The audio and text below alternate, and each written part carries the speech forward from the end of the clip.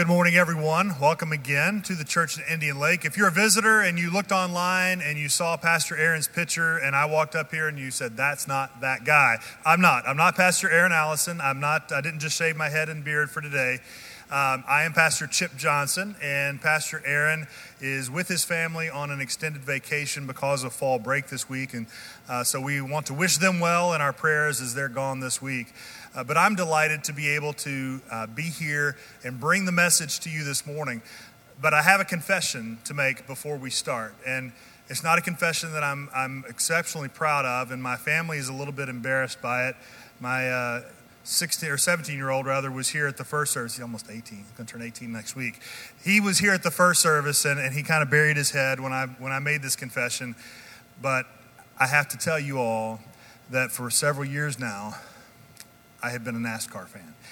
And not just a NASCAR fan, but a Jeff Gordon fan in particular. And if you do follow the sport, you know that he's retiring this year.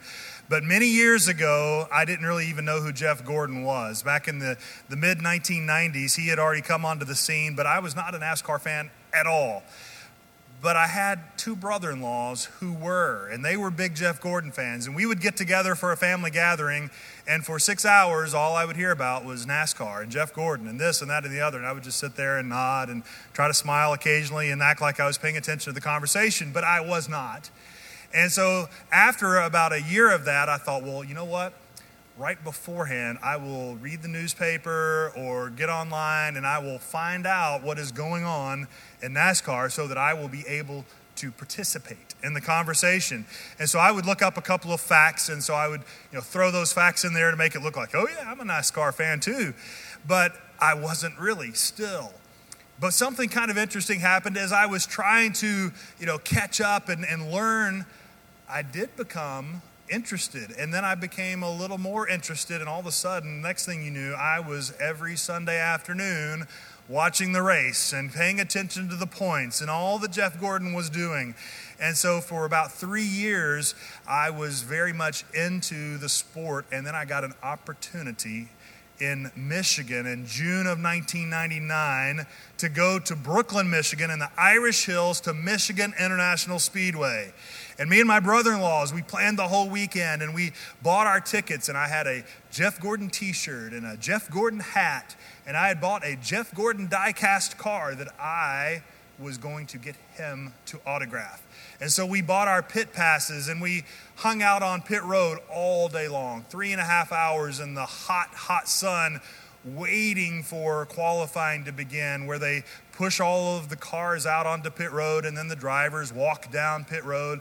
And the good ones, they'll shake hands and they'll do autographs and they'll spend some time with the fans that have gathered there. And so me and my two brother-in-laws had figured out what we thought was the ideal place. If we stand right here up against the wall, he'll have to come past us, and maybe we'll convince him to be able to come and give us autographs. And so we positioned ourselves, and after a while, they did push his car out, and so we knew it was coming. He was going to be coming out any moment. And so then we saw him. We saw him in his blue hat and his blue and red outfit, and he was walking down pit road, and everyone's, Jeff, trying to get his attention. And we were holding our cars or whatever we were there to get autographed, and we noticed that he was not heading our way, that he was going to pass us. And so we started trying to position ourselves. Well, then we were behind 5 rows of people, but he finally made his way over to pit road, and we were trying to get our thing up there as far as we could to try to get the car signed, and it looked like he was about to walk away. And so I lunged, and I got my hand right over the top of everyone, and he took the car and he signed it. And then he scolded everyone, said, stop pushing, you're hurting the people up here in the front. And so I took my card and said, yes, sir, thank you. And I had gotten my autograph. I had done what I got on that day to do. I was intentional about getting what I had come there for. It didn't matter how many little girls I had to crush as I was leaning over them. I didn't care. I was going to get an autograph from Jeff Gordon that day. We all can understand things that we do that are intentional in life rather than accidental. I didn't show up at, I don't know what I'm doing here. Oh, I don't know who that is. I don't know what this is. I mean, it was intentional. I had done everything that I needed to execute on that particular day. There's things in life, though, such as marriage, where we think that we have been intentional about asking someone to marry us, and we were intentional about walking down the aisle and saying, I do. But from that point forward, we kind of leave it up to chance, that everything's just going to magically somehow fit together and work together because that we're married. But I have had some lessons in my life that have helped me a great deal. About 15 years into our marriage, I was working as a Salvation Army officer, and one of my jobs was to plan big events. We planned youth events, and we planned several during each year, and I would spend all of my waking hours and sometimes sleeping hours thinking about these events. And I would wake up in the middle of the night and write things down, and I would make lists, and I would have meetings, and we would plan strategy, and we would put together groups to talk about what the purpose of the event was going to be, and we would make sure that every little detail was covered. And so after several years of doing this job, one year my wife's birthday came around, and we were doing the obligatory dinner and card, and we were sitting there at dinner, and I could tell that she was not happy. And so I asked her, honey, what's wrong? And she said, oh, nothing. Guys, if you've never asked your wife that and she's never answered it, that is code for there is something wrong. And so I continued to press, honey, what's the matter? Nothing, don't worry about it. And so finally, after much pestering and badgering, which she loves, mind you, she said, looked at me, and with a tear rolling down her cheek, she said, for one time, I wish you would spend as much time planning something for me as you do for the Salvation Army. I was heartbroken. But it was a wake-up call for me to realize that I had to do some things intentionally to be a better husband to my wife. I don't stand up here as a master of this, nor an expert in the field, because if I preached for 30 minutes, Gayla could get up here for an hour and tell you how I have failed in all of those ways. So I'm not standing up here to try to promote me above any one of you. But I have learned some things the hard way in life, and I hope that maybe today I will be able to pass those on to you. And if you haven't had to learn them the hard way, perhaps it will make a difference for you. We read about marriage pretty explicitly in the book of Ephesians, and I have one verse that we'll look at on the screen later, but the first part of this I just want to read. If you want to read along, you can open your Bible to Ephesians 5, and we're going to start in verse 22. In Ephesians 5:22, it says, wives, submit to your husbands as to the Lord. For the husband is the head of the wife as Christ is the head of the church. He is the Savior of the body. Now as the church submits to Christ, so wives are to submit to their husbands in everything. Husbands, love your wives, just as Christ loved the church and gave himself for her to make her holy, cleansing her with the washing of water by the word. He did this to present the church to himself in splendor, without spot or wrinkle or anything like that, but holy and blameless. In the same way, husbands are to love their wives as their own bodies. He who loves his wife loves himself. For no one ever hates his own flesh, but provides and cares for it, just as Christ does for the church, since we are members of his body. And then this is the key verse for today.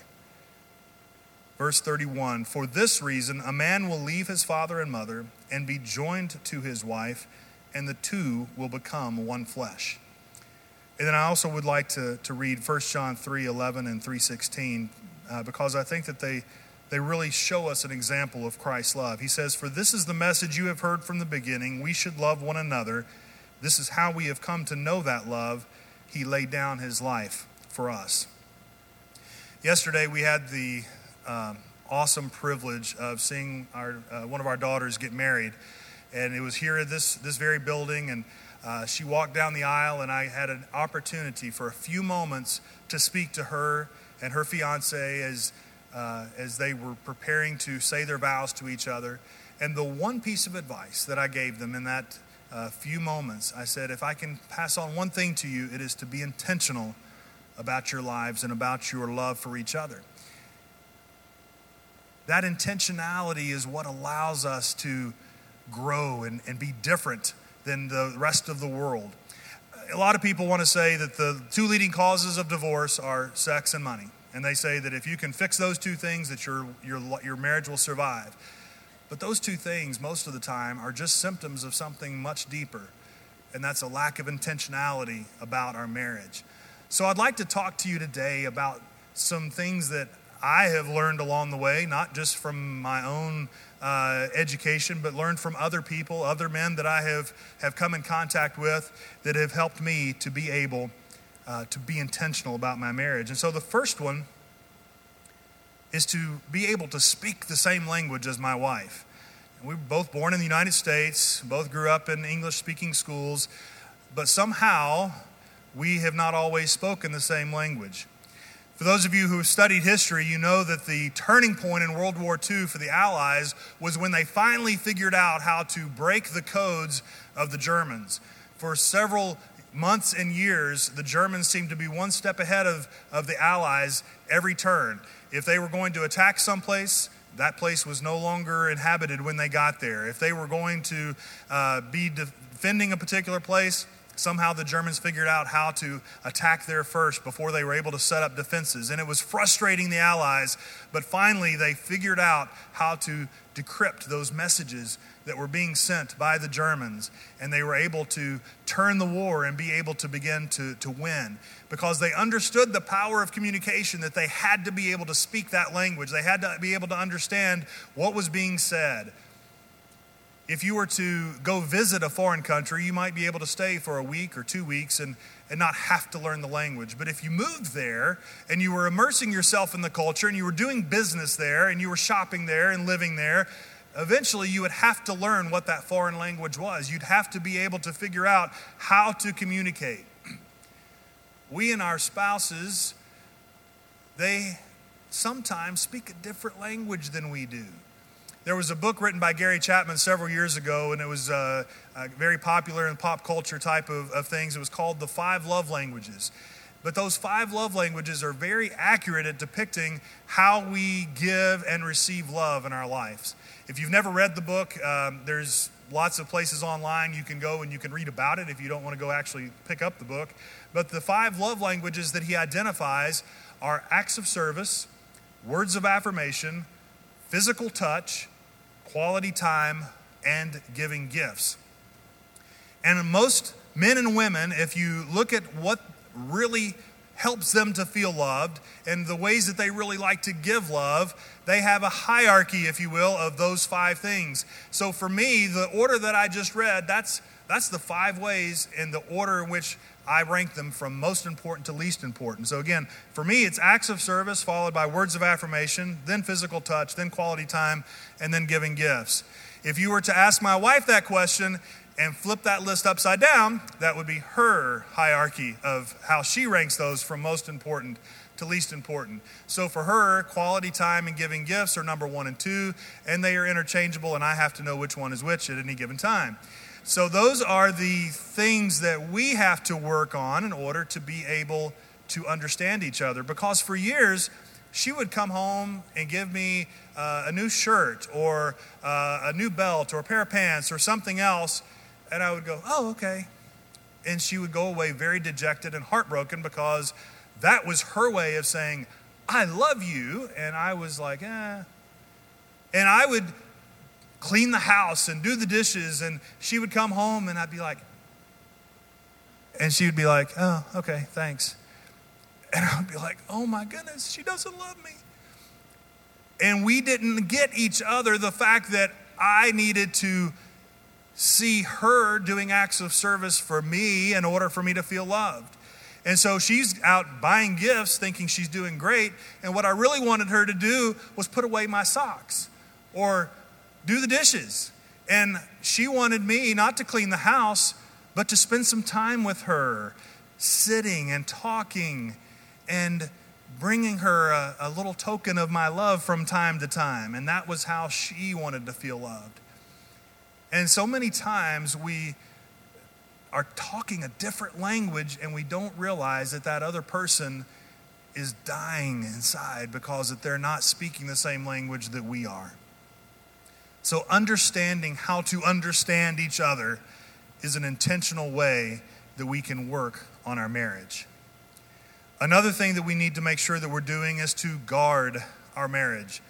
I think that it's easy to immediately, when I say those words, think of the other woman or the other man. But there's some things that are much more basic that we have to guard against.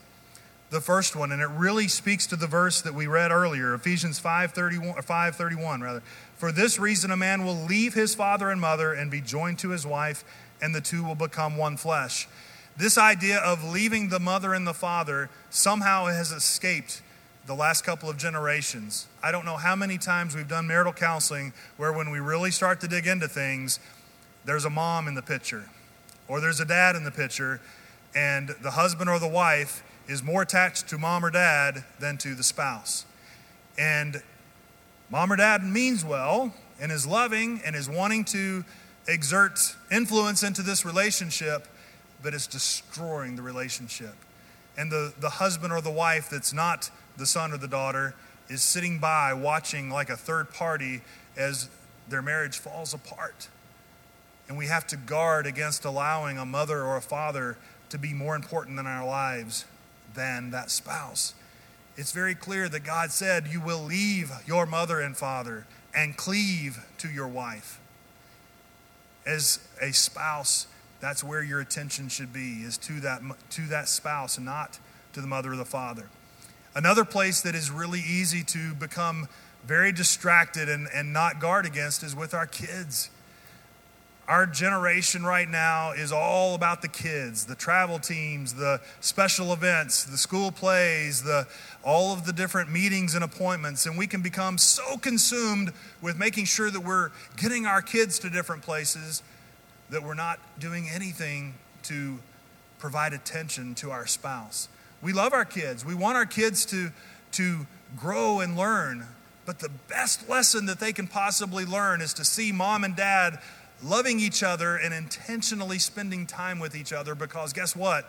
You've only got them for 18 years, and then they're going to go out on their own, maybe 20 years, 25 years. It just depends on, how long they hang around. But at some point, they're going to go on out of the house, and they're going to be on their own with a new spouse, and they're going to have to learn all of those things. Hopefully, they've learned them from watching you. And at some point in time, once the kids are gone and mom and dad look at each other in that empty house, if they've not been intentionally working on their relationship together during that time, they're going to be strangers. So making sure that we guard against letting our kids become a priority above our spouse is something that's very important. The next is guarding against hobbies. And this verse that I read about laying down our lives, 1 John 3:16, this is how we have come to know love. He laid down his life for us. The example of all that we read here today is about Jesus, the groom, and the church being the bride. And so what we read in these scriptures helps us to understand what God's example to us as husband and wives is supposed to be. Jesus, the groom, laid down his life for the church.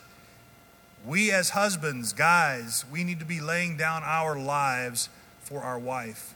If there's a hobby that is more important than your wife, then I'm going to talk really hard to you right now. That's a hobby you need to lay down.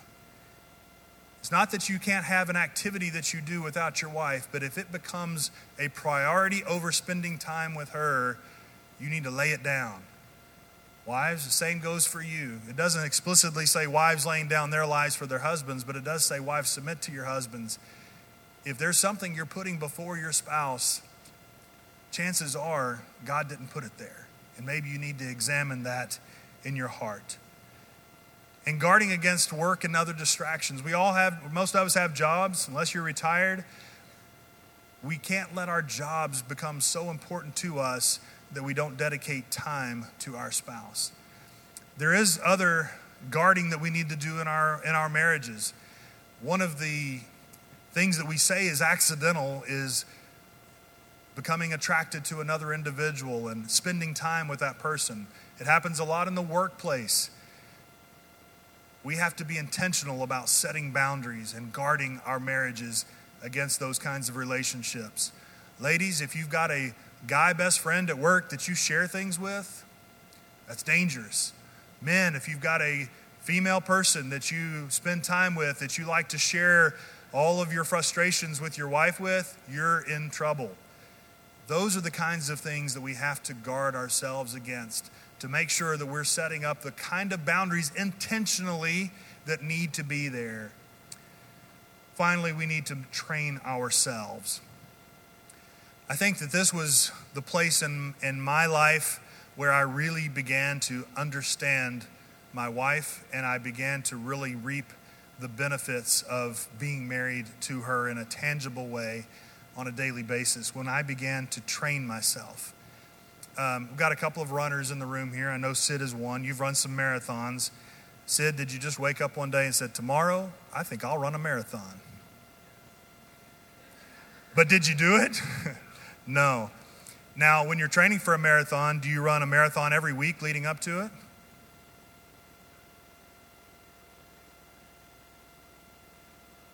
Yeah. So you lead up to it. You don't run 26 miles every day leading up to it, because you'd kill yourself. But you have to train yourself. You have to build up to it. We have a marathon in our married lives called the anniversary, and we have birthdays. And we think that if we just sit on the couch for 364 days, that on the 365th, we can go out and do some huge gesture and it's going to be enough. And the marathon trainer understands that I can't just wait for the day of the anniversary. I've got to build up to it. I've got to daily go out and commit myself to being disciplined and intentional in the way that I go about life. A gardener, a farmer, is very intentional about planting a crop. They go out and they plow the field and they cultivate the dirt and they get rid of the rocks and the weeds and then they carefully place the seeds into the ground. Then they make sure that it has plenty of water and sunlight. They make sure that the animals and the pests stay away from their crops. They go out and they tend every single day to that crop in hopes that it's going to yield what it is that they have hoped for. That's the example that we should be looking at, of daily looking at what can we do. Because what would happen if the farmer just tossed some seeds out into some dirt and then walked away? It wouldn't be a very pretty garden after a period of time. Likely as not, there wouldn't be a lot of good food to eat. And if the farmer came around and was like, what is going on, garden? Why aren't you growing better? Why don't you love me and grow for me?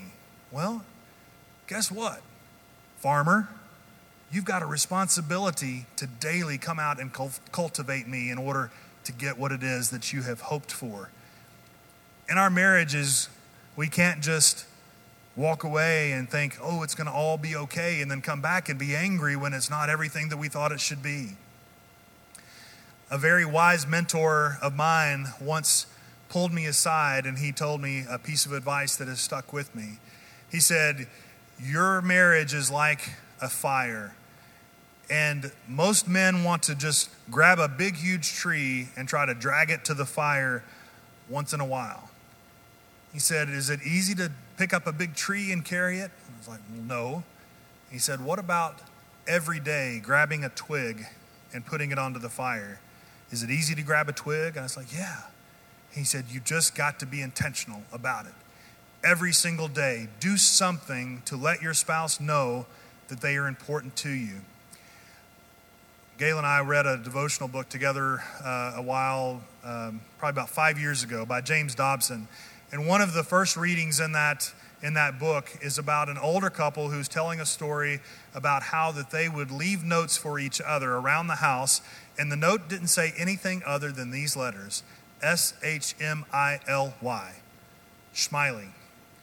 No, it's not some weird Yiddish word. It stood for, see how much I love you.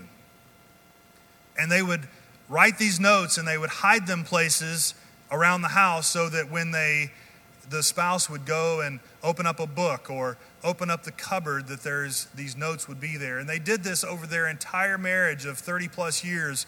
And the story was being told by the surviving spouse who said, even after they died, from time to time, I would open up a book and out would fall a note. And I would remember that he had said, "See how much I love you." From that, I decided that I was going to begin to send Gayla an email every single day, letting her know how much I loved her.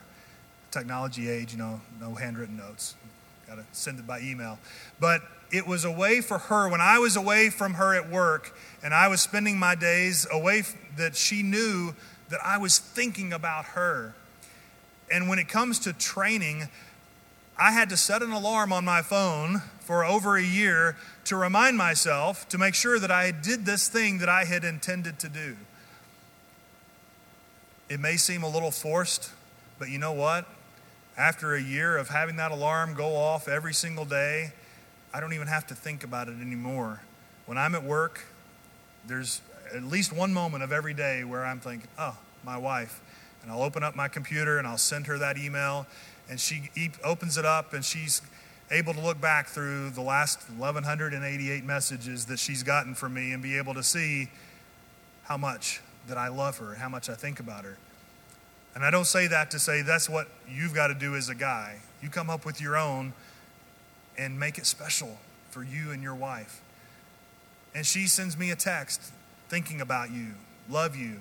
And it's a little reminder throughout the day. It's something intentional that I've let her know. It means a lot to me when you do that. And she's told me, when I forget every once in a while, I get home and we'll be sitting there and she'll hold up her phone and she's like, something's missing today. She looks forward to that. And if I don't send it until much later in the day, she tells me later, she's like, I looked all day long for your email today. Finally saw it at 4:30. But it's something that we have connected with and be able to know that on a daily basis, we're being intentional. I've got one final thing, and then I want to pray for marriages, and then we're going to take communion together. Aubrey and Jennifer are going to come up. One other thing that is crucial to marriage is being intentional, is to intentionally date your spouse. It doesn't have to be a big dinner. It doesn't have to be anything that is elaborate or expensive. It can be something as simple as sitting on the back porch for an hour without the kids bothering you, just so you can talk. It could be something as simple as going to McDonald's and sharing a shake or a sundae and sitting there away from other things and talking to your spouse and making sure that you're communicating and being intentional about being with that person. If you are too busy to date your spouse, you're too busy. It doesn't have to be something every day, but it should be regularly, maybe a week at a time. But date your spouse. Be intentional about it. God gave us this example of being the person who would lay down our lives for each other, about being willing to sacrifice oneself. You can use this idea of intentionality across any part of your life, whether it be finances or exercise or anything else. The things that you are intentional about, the things that you make time for, are the ones that you deem as important. So the question today is your spouse important to you to be intentional? If you're married, just raise your hand real quickly and look around. If you're not married, see someone that has their hand up. As I pray here in just a moment, reach your hand out towards that person. If you're close enough, maybe put a hand on a shoulder, and let's pray for the marriages that are in this church.